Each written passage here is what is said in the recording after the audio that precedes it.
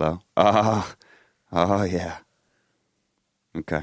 Now I can hear my lips being chapped. Just a little bit. You can hear the chappedness of your lips? I can feel it. I carry chapstick with me. All the time? 24 hours a day. I know where it is, like next to my bed. I'm pretty sure, though, you could find it almost any place that you've been in the last 24 hours. I got some nooks and crannies. You have some backup sticks. I keep them. I use one kind of chapstick. Here, I'll show you. It's Dr. Bronner's All-One Organic Lip Balm. You know why that one? Because obviously you always had the purple one. Yeah, it says naked on it, which I kind of like. Okay. Because it's got no flavoring. I don't like chapstick. I don't like chapstick gets too aggro. Makes my lips all tingly and stuff. Okay, or flavored, I assume is the aggressive. Yeah, this is just a nice, smooth, like a lanolin finish on my lips, just a moisturizer. It's just lotion. I use unscented face lotion and unflavored chapstick, and I eat food. Yeah, you don't want that mixing together. I don't want it oranges on my lips. No. If I wanted oranges on my lips, I'd eat a fucking orange. Good morning. Welcome to the Nice Peter Podcast. Ba-da-da-ba-ba, it's intro music for the Nice Peter Podcast.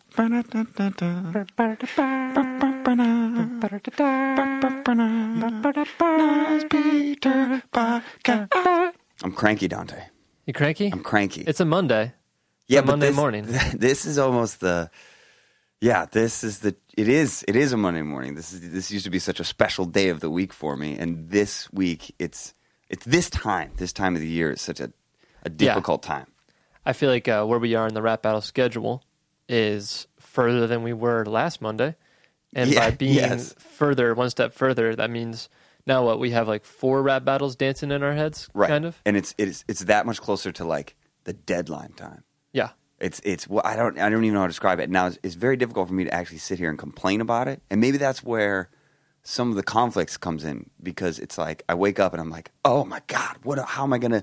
And then I remember this is the luckiest opportunity of your life. Yeah, and you just read this whole interview with this guy who survived the Holocaust that inspired me to stop complaining about anything. Yes, ever. Yeah, like the next time I'm like, oh, where's my chapstick? I'm gonna freak out. I gotta be like, okay. This is like what a comfort. Yeah. What an easy time to be a white person, like in this world. 100%. I'm a white male in the United States of America. It's yeah. like there's a Louis C.K. bit about this. It's the easiest job in all of history. Yeah, but still, it has its difficulties. Deadlines and stress are inherently difficult, no matter what. All human beings have deadlines and difficulties. Yes. I've been saying this thing lately about that same idea that I feel like I've won the life lottery, and I feel like pretty much everyone has won the life lottery. Sure. At least if you're listening to the podcast. Just being past the smallpox period of history? Yeah, we all won the life lottery. Sure.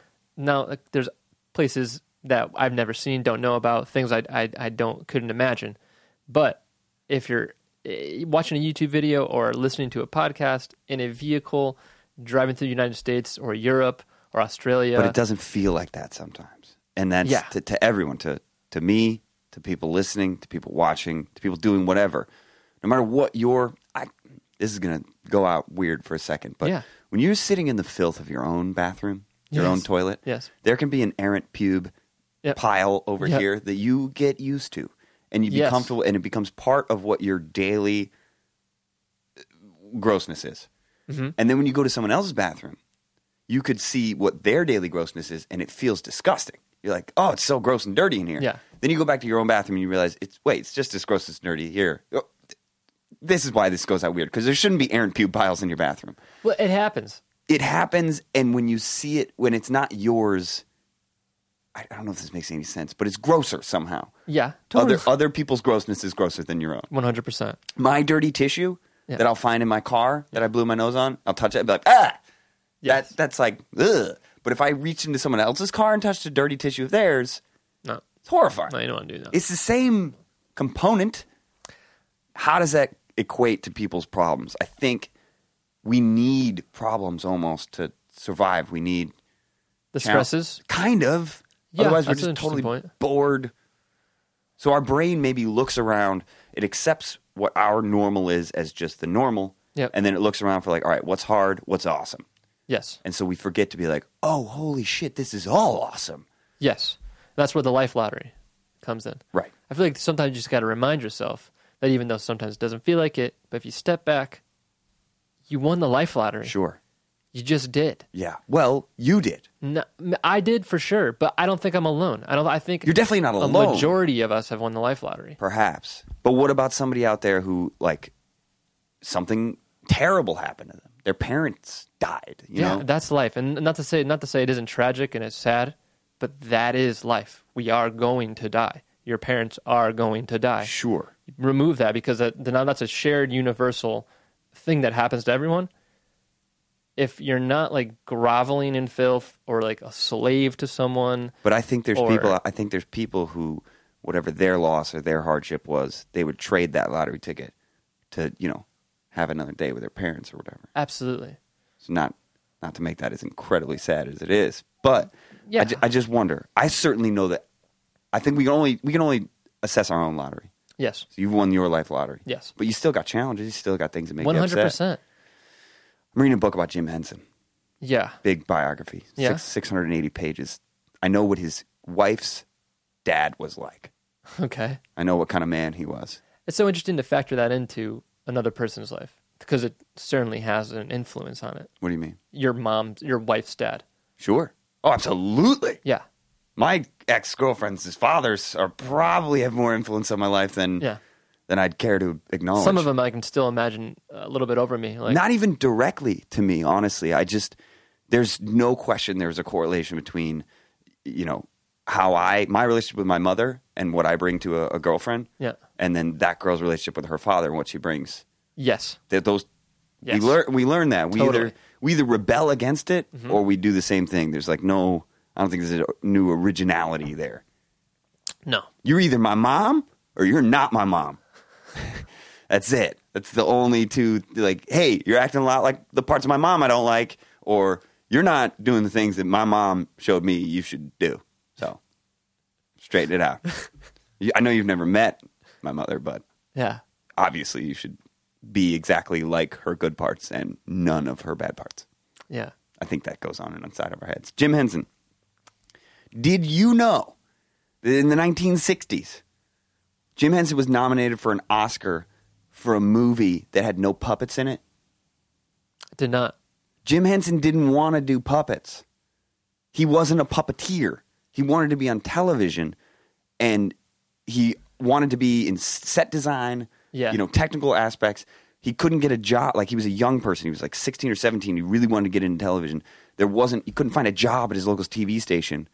And then somebody was like hiring young puppeteers. He was like, I guess I'll learn how to work a puppet. Wow. So in 1 week, he read these two books, this one by this Russian guy about the art of puppetry, and one by this American, I think, dude, maybe woman, about like the craft of puppetry. Yeah. In 1 week, he took a crash course of his own on puppetry, showed up, auditioned for the job, got it, and now he was doing puppets. Because of his fierce inner fire, inner determination, and like high level of expectation, I guess, he was really good at it. Yeah. But still was like, all right, did the puppets thing, now I'm in television. Asked to get transferred. He was doing puppets on TV, and he was like, I'm not really feeling this. I was wondering if I could work, in like the crew or something. They're like, no, people love these puppets. It's blowing my mind. And then this movie thing, he made this weird, like, avant-garde kind of art film that had no Muppets, puppets. It was all live action. It was him. Yeah. It was like about him running against the clock. He directed and wrote it? Directed, wrote it, started it, made all the music, and edited it. Wow. And then submitted it to all these, like, production studios. Nobody wanted it in America, but some French movie studio picked it up. I thought you were going to say baguette or something. A French baguette picked it up, ran with it, spread some mayonnaise on it, and it turned out to be delicious. But no, it became like big in Europe, and he got nominated for an Oscar for it. Wow. This book is blowing my mind every day. I cried the first 2 pages, by the way. I got to read those first 2 pages. Yeah. Where was his local TV station at that time? Around the Washington, D.C. area. Gotcha. He started something called Sam and Friends, which, by the way, Kermit was on, not a frog. Happened to me. The weird looking Kermit? No, it's the same. It's basically, it didn't have the collar. Okay. So here's the evolution of Kermit real quick. His grandfather was dying, and he was like at his grandfather's apartment while he was kind of passing away. He was really sad. Mm-hmm. But apparently Jim Henson was such an eternal optimist, always doing something with energy, that he decided to make a puppet while he was there. So he cut up his mother's old greenish, bluish felt coat. Okay. Just happened to be greenish, bluish, which is kind of a frog color. Yeah. But he was not making a frog. He wasn't called Kermit the Frog. He was Kermit, the thing. It was Sam. Yeah. Sam was a sort of a humanoid. And then there were all these, there was like a purple whatever, and a green whatever, and like a yellow whatever. And Kermit was just another whatever. But something about the way he made the face of Kermit the Frog was so flexible. Yeah, the pinchy nose? The pinchy nose. Yeah. That's revolutionary. Because of that kind of pinchy nose style and the bright colors and everything, Jim Henson became the president of the Puppeteers Association of America at 23. Whoa. So because he revolutionized puppets, but still was like, just trying to get a job in TV, man. Want to make movies. Tried to open a nightclub. That seems very not Jim Henson. I know. He was trying to sign the papers to purchase this nightclub in Manhattan because that's what he wanted to do before Sesame Street. So it was like production was his main goal? I mean, because I'm trying to figure out this nightclub thing. The nightclub thing was he was just trying to do stuff. So this is where it comes to this race against time, I guess. It was this through line of Jim Henson's life. His brother died. Mm-hmm. And when his brother died, I guess it really shook him to his bones and it made him realize, we're all going to die. Yeah. And I want to do so many things. I'm not going to have time to do them all. And so I guess he was just driven with this constant, like, got to do it, man. Because time's running out. Always felt the time's clock. always running out, yeah. Wow. And apparently that's what this movie was about. Some people got it, some people didn't. But it's just to see everything that he did, not in spite of the Muppets' eventual domination, to go against it. That the Muppets were not the only thing he wanted to do, but then eventually just kind of be like, you know what, these Muppets things are really doing well. I'm just going to go with it. And I would imagine it was the other things going on in his life that just gave more schmutz to the Muppets. Schmutz? Schmutz is not the right word at all. Schmutz is a greasy smear on a table. But okay, so imagine this is like a good greasy smear. Okay. It gave it more grit and... just more dynamic, more aspects to it you could bring in. Like, definitely. I've been doing this, I've been doing this, I've been doing this. And by the time Muppets were ready, it was just Muppets had all the stuff behind it. Even on Sam and Friends, which is the original incarnation of the Muppets, kind of. Yeah. It was about a dude and his imaginary friends and getting along with them. Yeah. But to Jim Henson, it had this like slightly deeper meaning. It wasn't just a bunch of puppets making jokes. Yeah. It was this guy, navigating society, sort of, through these weird, colorful creatures. I gotta see this. Yeah, I gotta see it too. It's the book is blowing my mind. He always made it like back to spend time with his kids. Like he's an amazing man. Yeah, and it does it. Yeah, I don't even know what to say about it. The first two, I don't remember why the first two. Probably because I was sitting by myself at a bar while I read them. There's something inherently sad about that. But I loved it. I sent out a tweet about it, and I got a bunch of like "aw" back. I said like. I'm sitting alone at a bar reading a biography of Jim Henson, and I'm crying the first 2 pages. I think people thought that was something depressing. Well, if you said you're crying. Yeah, but I was so happy. Gotcha. That sitting alone in a bar reading a book about an amazing man, and it's stirring me emotionally to the point of like a little bit of a tear drops onto my smoked salmon. It was, that to me, that's what life is for. Yeah. I had to have those kind of emotional responses to art. To get moved. Yeah. It's an amazing book. Yeah, I want to learn a whole bunch about Jim Henson. I want to see, what's it called? The Crystal? Dark Crystal. Dark Crystal. I still haven't seen it. I keep on hearing about it. You've never seen The Dark Crystal? I know, man. Man, that's honestly like never hearing The Wall. Yeah, I know. I know. That's almost exactly what it's like, actually. Yeah. It's like, it's kind of weird. Yeah, which I'm dark. into that. Yeah, but yeah, it's an amazing thing. It's an amazing thing. Gotta check Netflix. I don't know if they have it. I don't know if it does either. I will find it. But you could always go straight to iTunes. You're right. Well, if Netflix doesn't have it. Yeah. You can even use. I've got an Apple TV at the studio. I know. I'm thinking about that right now. Just do it. Just do it. You can take it. I'll never notice. Big believer of Apple products here. I am. What do you think of that watch? Huh? I don't give a crap about the watch. Think you're gonna have one? No, not at all. Does it look like a fucking Jetson to you? Yeah. Well, I don't know, man. That's way less intrusive than the Google Glass. I see it and I go... Yeah, Google Glass is for the Terminator. Like, none of this stuff interests me. Nothing about the Apple Watch. I got a little harsh on it. But the problem I have is not a phone. It's not a device. It's just a communication thing to your phone. So you still have to have... It's just an added thing. Yes. That seems stupid to me. I do. There's really no communication at all? You can't, like, telecom people like your Geordie LaForge? Not unless your phone is in your pocket. That's what seems kind of stupid to me. Yep. It's just a thing to talk to your phone. I imagine it's only a matter of time. I guess so. I hope so. Can I tell you one more thing about Jim Henson? I would love to. Jim Henson, yeah, bring it. Something that I guess was so... Just like I feel like Mystery Guitar Man, to me, was one of the first guys to use the medium of the YouTube video as his expression of art. Mm-hmm. Just like Jimi Hendrix used the electric guitar. He wasn't playing guitar and it was electric and it was plugged in. Yes. He was using the fact that the pickups feed back if you knock them with a nickel kind of stuff, you know? Yep. Mystery Guitar Man, the way he used like annotations and linking to other videos and like frame clues, I felt like he was really exploring what a YouTube video could be. Yes. Jim Henson was one of the first people to completely manipulate puppets for the television.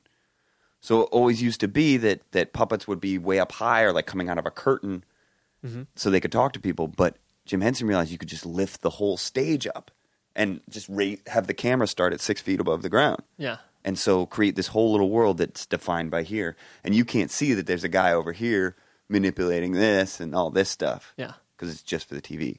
So that's cool. I think I just heard something. This is not to disparage any of them. I feel like please. I heard things about Elmo. The Elmo guy has a kind of shady history. Elmo guy... And Sesame Street and Henson please. Are not the same. Sesame Street was created by the Children's Television Workshop. Gotcha, which is PBS. I haven't gotten to that part of the book yet. I know it's Jim Henson's. It is. Oh, yeah. Okay, yeah. Big Bird, all that jazz. Mm-hmm. Let's talk about Elmo real quick, because it's real sad. So there's a movie about him.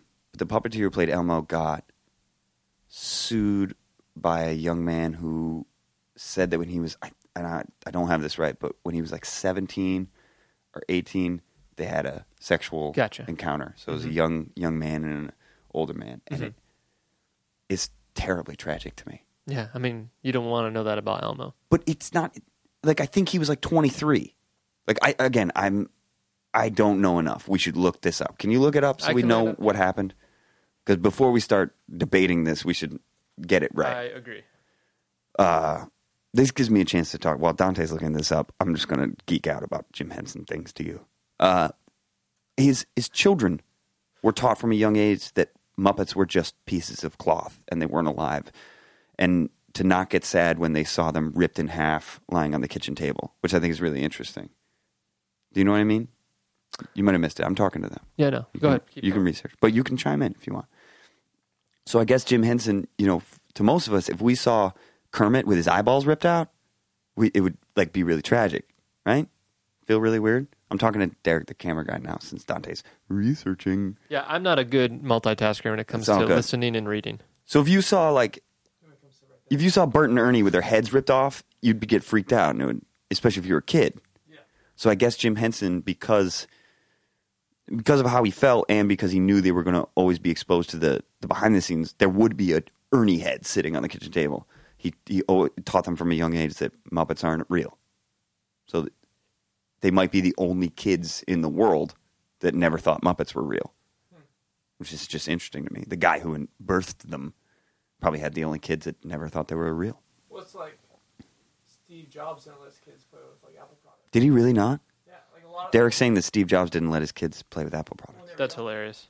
Like a lot of even I think Steve Cook the same way. It's like young kids, they don't want that, like the higher up people don't want them like just drowning away in these devices. Apparently the guy who invented television didn't let his family have a television.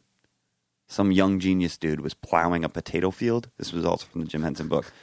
And as he was dragging his hoe back and forth to sow something for the potato crop, he had the vision of an electron beam scanning an image back and forth like that and invented television while plowing for potatoes. What have you done today, Dante? What? What have you done? I've done a poor job of researching articles. Did you find anything? I found something, and it's alluding to the fact that he wasn't that much older, but I can't get the age.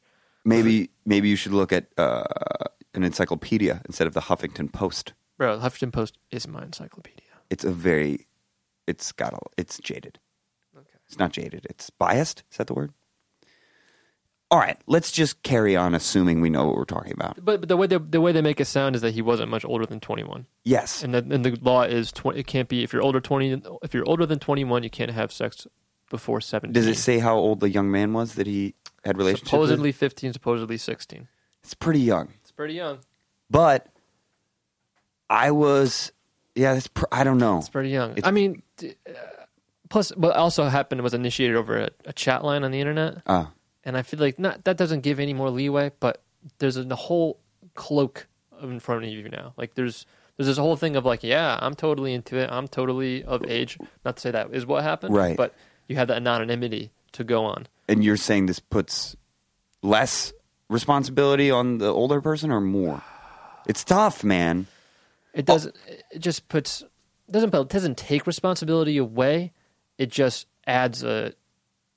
I mean, I don't know, man. I don't know if we'll ever know what happened. And maybe I should research this more before I start spouting off opinions about it. But if it's... there's generally, we get real strict. Did you read about the kid who got suspended for a year because of a marijuana leaf in his book bag? Turned out to not be a marijuana leaf? No, but that enrages me. So this concept of absolute zero tolerance, of setting up these rules and never looking at them for what they actually are, we might never know, but if it's the case that a 20-year-old man had a sexual encounter with a 16-year-old man, young boy, I don't know, is he a boy? I don't know. I mean, that's where it gets kind of shaky because we all mature at different speeds and different ways. If there was a predatory nature to it, yes. If it was a younger man who's confused about his sexual identity and then a slightly older man who's also confused about his sexual identity... It's hard for me to accept that the guy behind Elmo is a sexual predator. Maybe that's what this is all about. And if you meet on if they and Benny the Rabbit and Hootie the Owl. Can he be an evil person? But if they meet on a gay chat line, right? Sure. We're all there for a reason if we're going to be on the gay chat line. Yes. It's not to just make friends. Okay? And so if you're a 16-year-old on a gay chat line, you're not there to just make friends. But it's the adult's responsibility to protect you from... But then you're 20. Are you a grown-up? I don't know. Yeah, I don't know. Technically, you can drink, but no, wait. You can drive, but you can't drink. It's very... Could the 16-year-old said they were 22 on this chat line? Who knows? Exactly. That's the point I'm trying to infer. And it's not unfair to me to infer it because I don't know if that was the case. But I still stand by my point. If you're going to go on a gay chat line, you're there for reasons. But... If a 12-year-old comes up to you and like wants to smoke a cigarette, you have to be like, no, dude, you're 12.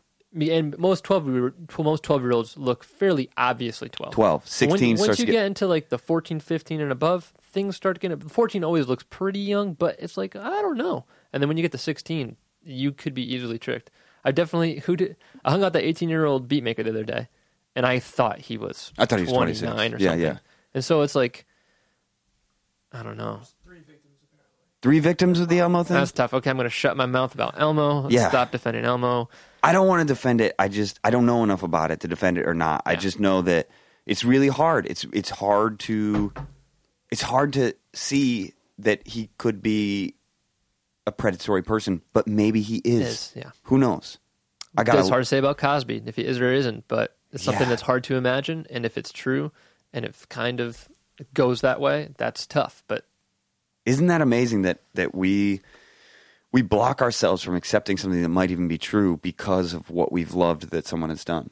Yeah. But also, I just wonder what kind, like, Edgar Allan Poe was a freak. Like in the sack? Didn't he marry his 13-year-old cousin? Oh, yeah. So his body of art gets to us kind of unjudged by those things. We'll maybe include it in a footnote of his biography. Yeah. But his work is appreciated for what it is. Now the legacy of Elmo is forever a little creepy to people. Probably because Elmo was already a little creepy. The tickle me thing was a little bizarre. Yeah, well, because he's so children-centric. Poe, I feel like wouldn't be as of scary thing because he's an adult writer writing about adult things. So you think if we found out that, like... Well, Woody Allen. If we found out...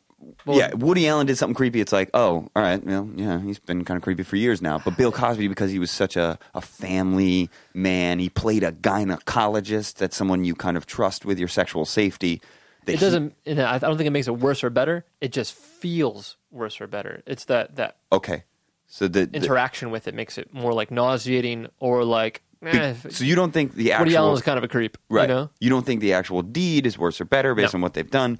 It's just harder for us to accept emotionally that the ice cream man is the serial killer. Yeah, I mean that's so frustrating because you're unlocking your doors to these people. Right. You see Ice Cream Man, you're like, it's all good. Get your ice cream. Right. You see Bill Cosby, come into my house. Come on in. If Bill Cosby showed up, it was like, hey, can I come in and talk to your mom? Coming over for dinner. You are going to stay the night. Sure. You're Bill Cosby. Yeah, absolutely. That's why, because it's so like I am a safe thing. Sure. And when you abuse that, can I talk to your mother alone for a minute? Bill Cosby was never considered as a Epic Rap Battle of History candidate because it didn't feel like there was a lot to talk about. No. How are you going to hate on Bill Cosby? Now, man, I feel like it could be rich. But yeah, but is it so rich? Is it like too easy? No, it's not too easy because I think he could go up against like Richard Pryor. Ooh, that's good. And Richard Pryor could be like, yo, man, you used to judge me all the time. Yeah. And Bill Cosby would be like, I still do. You did fucked up shit for like 30 years and you lit your hair on fire with crack. You know? Like it would, they both have things to argue about. But yeah, I don't think neither Lloyd nor myself would be a very good Richard Pryor or Bill Cosby. No, but I'm sure we know some people who could be. Yeah. Maybe we could do an animated one for them. Just playing Richard Pryor physically or Bill Cosby, it's just nearly impossible. You can do the impression, but to really bring them to life, they're so clearly defined. You'd have to find one special young man. Yeah. Like, I just think of Pryor. He's like kind of like that chicken walk. He's just got that posture. I feel like he's a cartoon, man. Very locked legs. He doesn't bend a lot at the knees. Richard Pryor's son? Yeah. Is he a rapper? He's stand-up? Wow. Interesting. That's a good point. That's a good battle. Richard Pryor versus Bill Cosby. Yeah. Oh, it's right there. Oh, yeah. One is a lifetime of clean comedy and kind of some disdain and judgment for Richard Pryor's material. Yes. And one is a lifetime of honesty. You know, Richard Pryor was like, yeah. Yeah, I just had sex with hookers. Yeah. While smoking crack. Yep. Yeah. No big deal. Yep. Well, it's not no big deal, but that was his life. Well, Richard Pryor, I read a book about him too, man. Really, really good also. Yeah. He, like, grew up in a brothel, basically. Interesting. And I think either his mother or his grandmother either ran it or was one of the workers. Yeah. So he would impact you. Sure. Yeah. Grew up tough. And he got abused and molested as a kid. Yikes. Talked pretty openly about it. Yeah. Had a lot of problems. When it comes to brothels, same thing about Malcolm X. He didn't grow up in it, but he worked the brothel for quite some time. He was like a pimp or like a pimp liaison. Costume exhibit, Hollywood costume exhibit. I hope it's not gone. I saw there's this exhibit at a museum here, Hollywood costumes. The reason I thought about this because they showed one of the costumes from Malcolm X, and it was a pimp suit, and I got confused. It's been a while since I've seen the movie. Yeah. It's like I don't remember him looking like the guy from Joe The Mask. Dangles? Yeah. So, but that was there, and then now I understand. They had the Charlie Chaplin costume, man. The original Charlie Chaplin tramp costume. Whoa. Yeah. I wept. My eyes watered a bit. They had the Indiana Jones costume, the Han Solo costume from Return of the Jedi, the Bruce Willis Die Hard tank top with sweat and blood stains. It's amazing. So, if it's still around or if it's traveling, you got to go see it. I got to check that out. I did everything. Chaplin. The Chaplin was in the first room. It was unbelievable. Batman, Darth Vader, Superman, new Superman, Christopher Reeve Superman. Mm-hmm. They have nipples Batman? Nipples Batman was... I'm trying to remember if there were nipples on the Batman I saw. That's Clooney. Yeah, it was... I don't think so. Yeah. I think they had the Christian Bale one. Uh-huh. Christian Bale Batman. Man, wait, what? I can't... It's so amazing how he dug that character out. mean, Batman's always been pretty cool, but George Clooney could have put it into the ground, or that era of Batman. No, dude, you're talking nonsense right now. Batman... But Christian Bale is so good. Christian Bale was amazing, but he didn't dig it out of the ground. No. Just remember how corny that television series was. Adam West. It didn't touch the legacy of Batman. Yeah. It just, Batman's one of those things. That's what's so weird about some of those characters is that, like, Kermit the Frog is one thing. Yeah. Kermit the Frog will always be one thing. Mm-hmm. And since Jim Henson died, they're trying to keep the true spirit of Kermit the Frog. Yes. Batman has been like 30 different things. I'm going to sneeze so bad.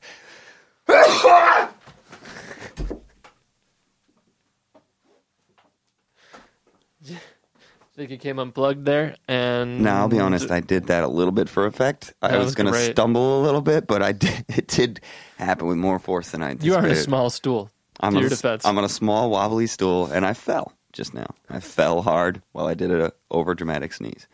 Batman has sucked and been awesome. Yeah. That whole range has existed.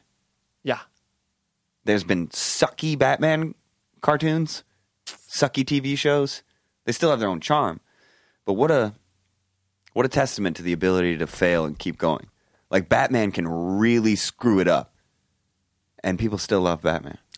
Well, also different strokes for different folks. Like when that Clooney Batman came out, and it was, Arnold Schwarzenegger and Sure. Jim Carrey, I was all about it. Because I was at that age where I had nothing to really compare it to. Sure. Like, Michael Keaton Batman seemed cool, but all I really cared about was, like, Jim Carrey being funny and, like, these great costumes. And nothing about it seemed weird to me. You were a moron.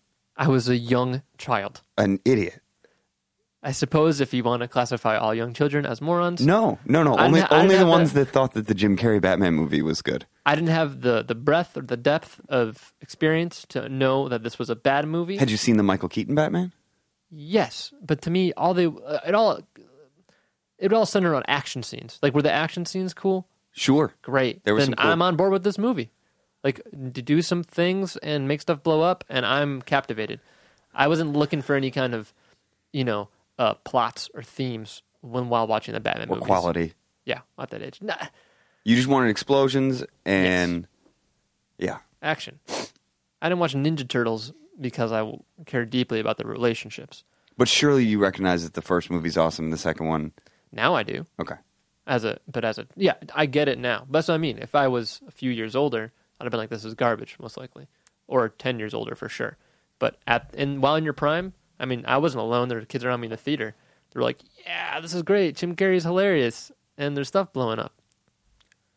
I got in a big argument with my brother about the new Ninja Turtles movie. What's he think? He thinks that things like that have to be... Like, I think it sucked. Yeah. And it bothers me that it was ever made. You watched it? Yes, on an airplane. Okay. It's horrible. Yeah. It for us, it teases you. It's like a... I can't even explain it. I was trying to think of some sexual metaphor, but I can't even explain it. It's just a big tease. Yeah.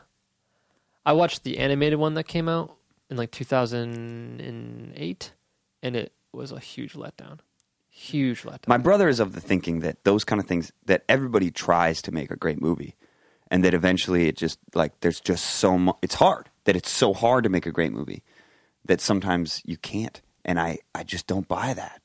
He was talking about the studio, needed to make this movie that made this much money so that they could make things like, there was the one about Martin Luther King, was made by this... Selma. Yeah. I guess it was released by one of the same producers or something. He was trying to convince me that you can't make Selma, which is great, without making Ninja Turtles, which sucks but makes a ton of money. And I just don't buy that. And looking at the career of somebody like Jim Henson, he never made anything that sucked. He might have made something that, like, wasn't that successful. Yeah. But to look at Ninja Turtles and see it as something that is successful but sucks, yeah, I just don't understand why there's room or interest in our world for doing that.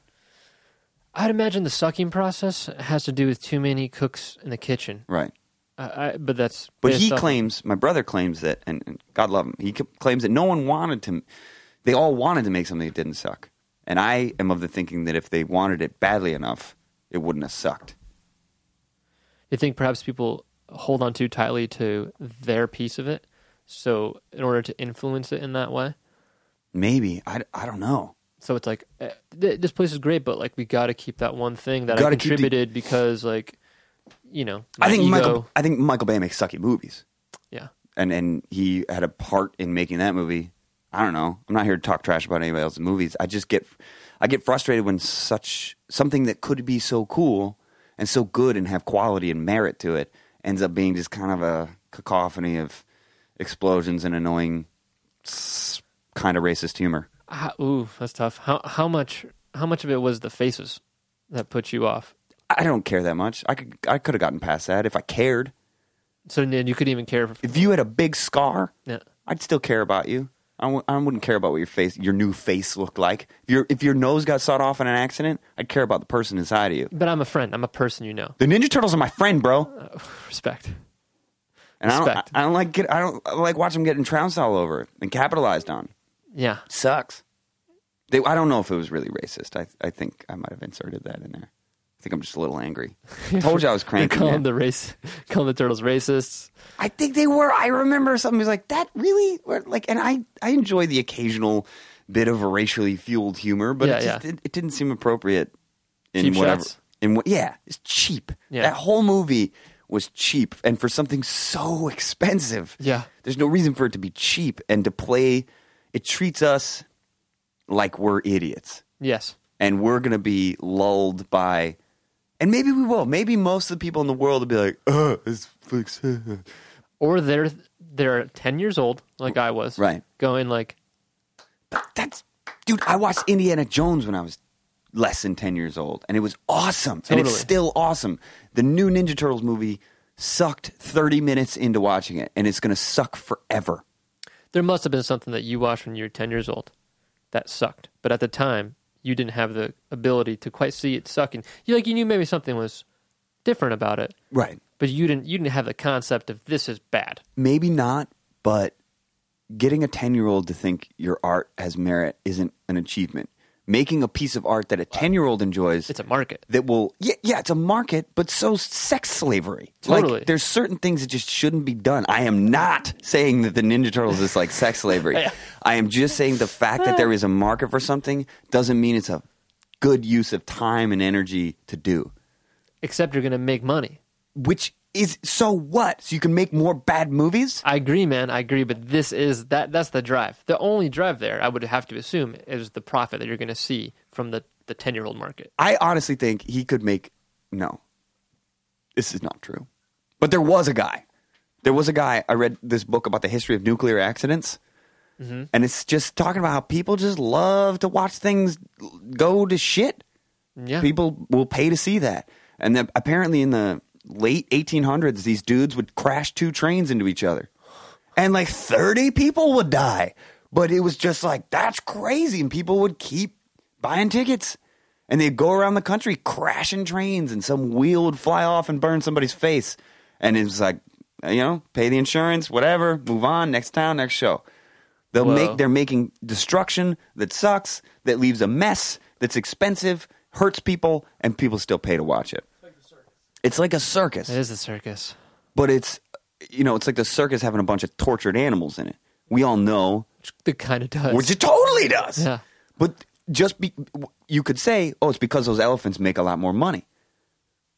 And they do. I'm sure people don't want... I heard some idiot on the radio be like, I want to go see elephants. If not, I'm just watching a bunch... He was making fun of Cirque du Soleil. Yeah. But what you don't realize is those elephants, having visited that elephant dude, are the most miserable... It's like... Yes. It's a torturous life that we're supposed to move past. Yeah.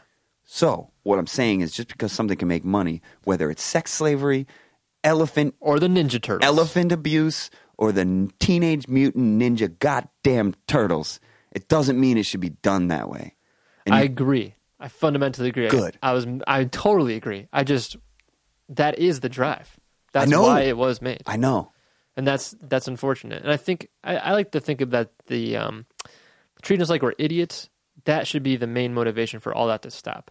When people eventually get sick of being like, hey, I'm not stupid. But we're not. I'm going to watch it because it's stupid. Like, I'm going to watch it on the airplane because I got to see what this stupid Ninja Turtles movie is. It works. It works. And it sucks the whole time. And everybody, I think, gets brought down a level by it. Well, think about all the The airport or airplane situation is a little different. But if you think about, like, I'd watch it if it was on TNT and it was Thanksgiving or something, and I had nothing better to do. The truth is, though, if you're sitting around watching TNT around Thanksgiving, like, there's just a plethora of better things you can be doing. Right. So when you add yourself to the heap pile of shit things, well, why don't we just get rid of the shit pile of heap pile of shit? Why don't we? We're depending on consumers to be like, no, I don't want to mindlessly look at that. Why don't we just rise above and whatever idiot was like, yeah, we should do this. Why? Well, because I still think consumers do like it. Do they? So, I mean, if they didn't, why would they go? If they didn't, why would they watch? Because the same reason they went and watched trains crash into each other. Because it's kind of fun to watch stuff suck. Makes you feel like I could make a better movie than this, you know? I wonder if that's part of it. I wonder if people leave the Ninja Turtles and be like, I could write a script better than this. Maybe it's to inspire people. I'm way funnier when I'm racist than this guy was. I would like to think that the Turtles, they didn't mean it. No one, they were like a sacrificial lamb in the movie world. That's what my brother says. It had to be made so that they can make a bunch of money, so that they can make something like Selma that actually matters. Did it make a bunch of money? Yes, it did. Every Michael Bay movie makes a ton of money. I got to see that. I want to see the numbers on that, because I just... If only you had a computer right next to you. Then I can't talk. Would you watch the Ninja Turtles if it was written and directed by Mel Brooks? If the Ninja Turtles was directed by Mel Brooks, would I watch it? Of course. I mean, I watched it written and directed by Michael Bay. And I got to say, I came to love Michael Bay after getting into him for the rap battle. I came to appreciate him in a whole new way. I don't think he should be allowed to make movies. So the Ninja Turtles domestic gross, what is it? Domestic was 191 million. Million, yeah, that's million. You almost said 1,000. I almost did because I didn't see the other comma. So what was the cost? I'm trying to look up that. All right. Where are you? Well, $200 million is a lot of money to take in the United States. Worldwide, I made 485 million. Right. Well, it didn't cost that much. Nothing costs that much. It probably costs 100. Production budget was 125 million. Yeah, see, I was going to say 150. So Michael Bay has an amazing ability to make things that make money that come under budget. But the problem is he sacrifices on the only thing that matters in a film, which is, does it suck ass balls or is it worth experiencing? And he's like, I'm not even going to worry about that. I'm going to make it on time. I'm going to have kick-ass explosions. I'm going to make posters fresh, and we're going to get worldwide distribution. The suck balls ass question, it's not even on my mind, I don't feel like. I don't feel like it's even on his mind. My brother tries to tell me that it is on their mind, and it's just really hard to make something that doesn't suck ass balls. Perhaps. Maybe that's why we have, like the Academy Awards and only 10 are picked. There's a lot of movies that year. Sure. I'd have to think that's the reason. Sure. I would love to see a world where Michael Bay became the special effects supervisor, coordinator, director of photography under a gifted and emotional director and see what kind of amazing things can happen. Instead of Michael Bay being able to be like, let's put some boobs here. I think that's what this story needs. Hey, black guy, can you yell more? Because black guys love yelling. And boobs, action. Black guy, give it to me. More yelling, more angry. Boobs, shake the boobs. And blow all this shit up. That's, I feel like, what's going into this director's mind. And that's fine. But imagine if there was a guy working with him who he trusted, who was a little more emotional and was like, hey, man, maybe for this one, the black guy will be like more sensitive. We'll have a yelly white guy. And we'll have an attractive, I don't know. But clothed. Yeah, but we'll get like Romancing the Stone attractive. Where she pretty conservatively dressed the whole time, but you see these casual slips of a bra strap, and that is where the eroticism comes in. Instead of Megan Fox like leaning her ass crack over a car, it's so contrived and crappy. Yeah. Gosh. But what a fortunate lottery ticket that's the thing that makes me the most angry this morning. Not the drone missiles being dropped on my street. Exactly. Not the gunfire in my backyard. Your modern plumbing. My totally modern plumbing. everything.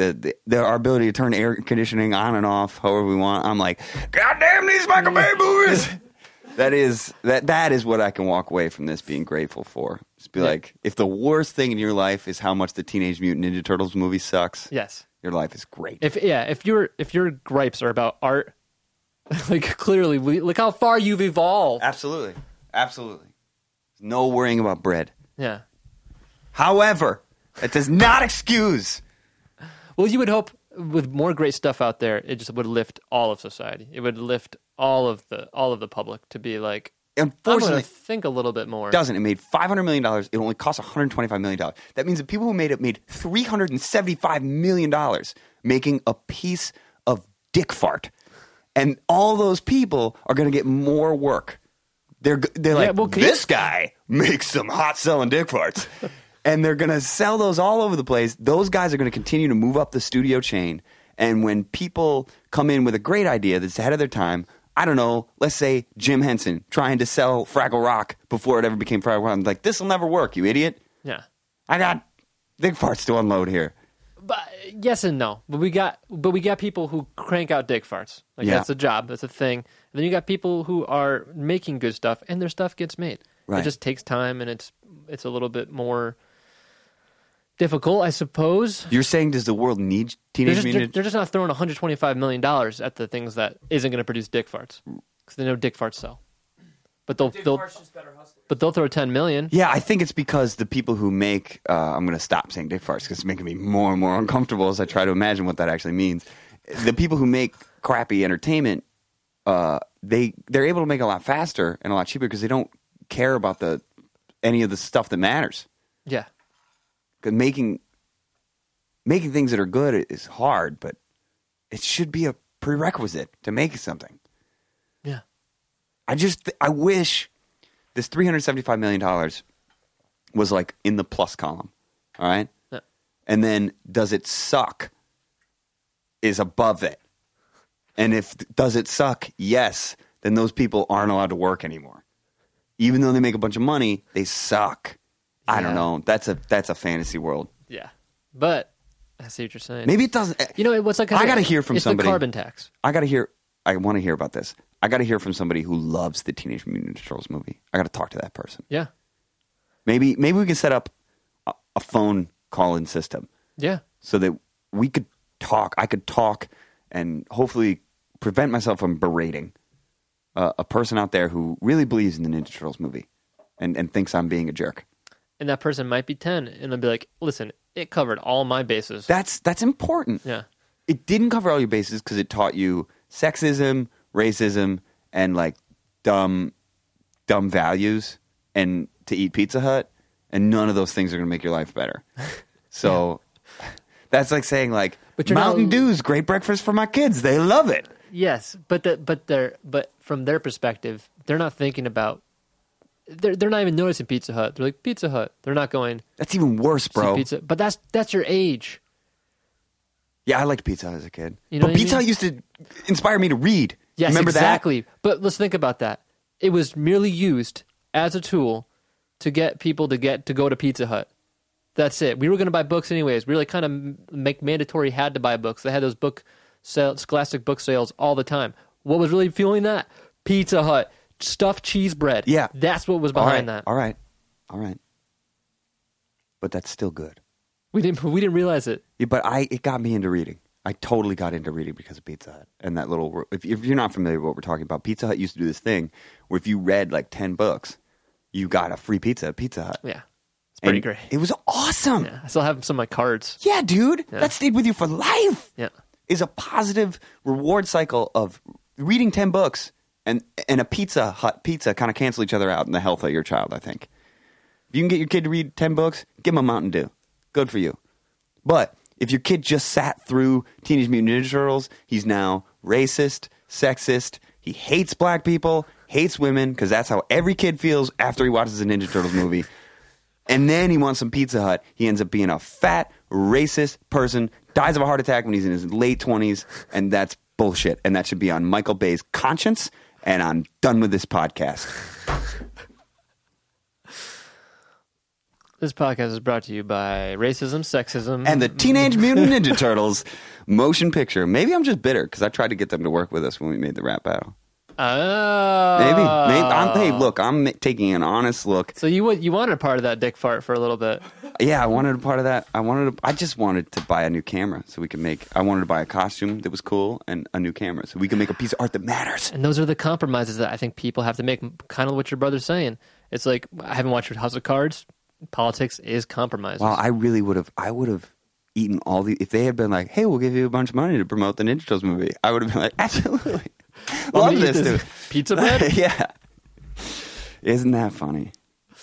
I don't know. I think I'm just cranky, and the Ninja Turtles gives me... Yeah. I'm cranky because it's hard, man. It's not that hard. No, it's all good. It's all good. It's Do I owe the Ninja Turtles an apology? Do I owe Michael Bay an apology? No, you don't. He gets it. You think he's not... I played him before? I get it. Yeah. I would love to have his I don't give a fuck attitude. Yeah. Take my checks to the bank and I sign them with my nuts.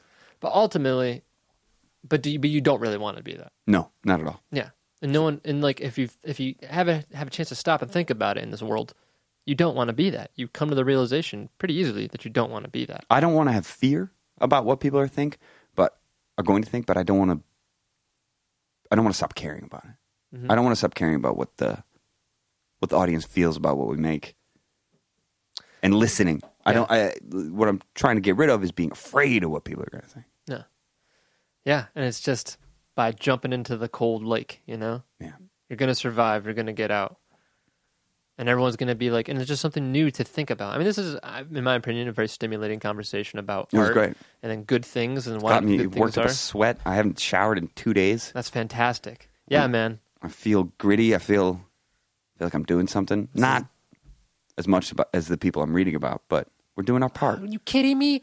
We're the biggest web series on YouTube, man. Like, that's crazy. Just think about that. That is going to be in the annals of, like, the internet and history. Like, when YouTube started, which changed the game, we were on one of the biggest web series. That changed the game.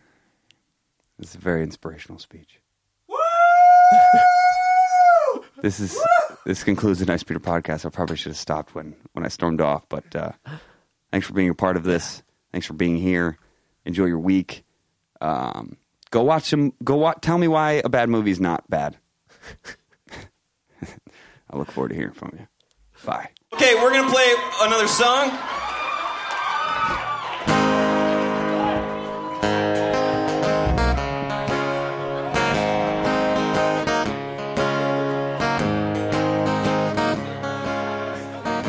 This is where as many people as possible should hold hands.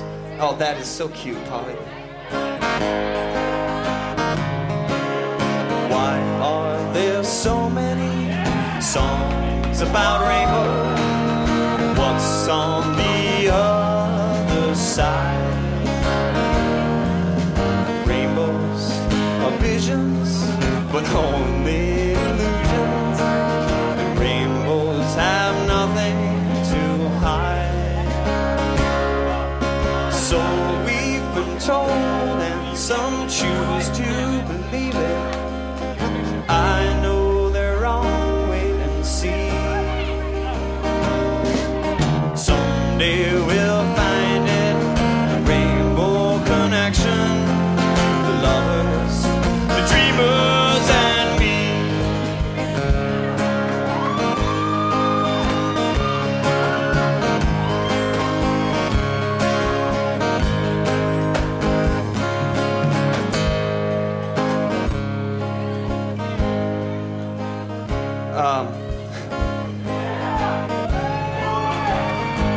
You might remember Anthony from such videos as Anthony falling off stage and breaking a stage monitor.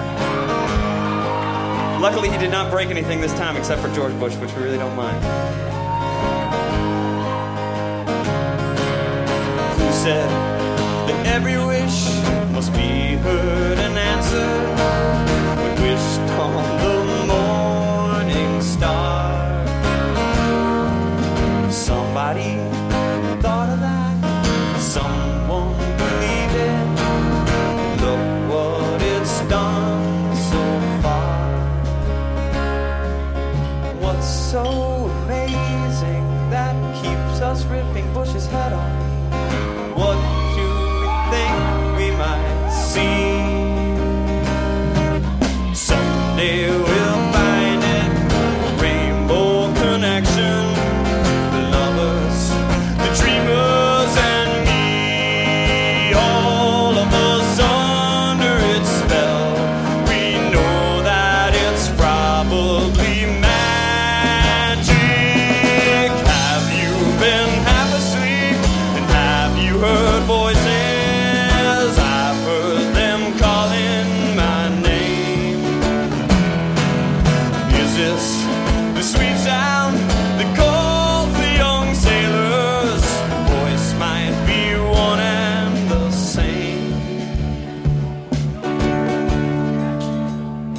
try to do one fucking serious song, and you have people have to act like monkeys.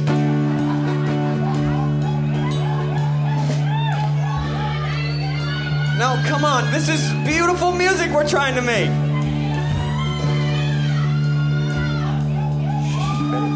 Ready? I've heard it too many times. Shut the hell up. Hold on, I'm going to take it back there. Ready? Okay, here we go. I've heard it too many times to ignore it. It's something that I'm supposed to be. Someday we'll find it. Rainbow connection. The lovers, the dreamers, and me. La da da dee da da doo. La da da da da dee da doo.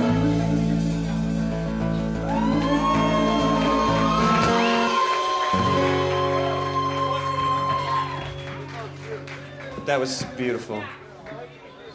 All right, here's another.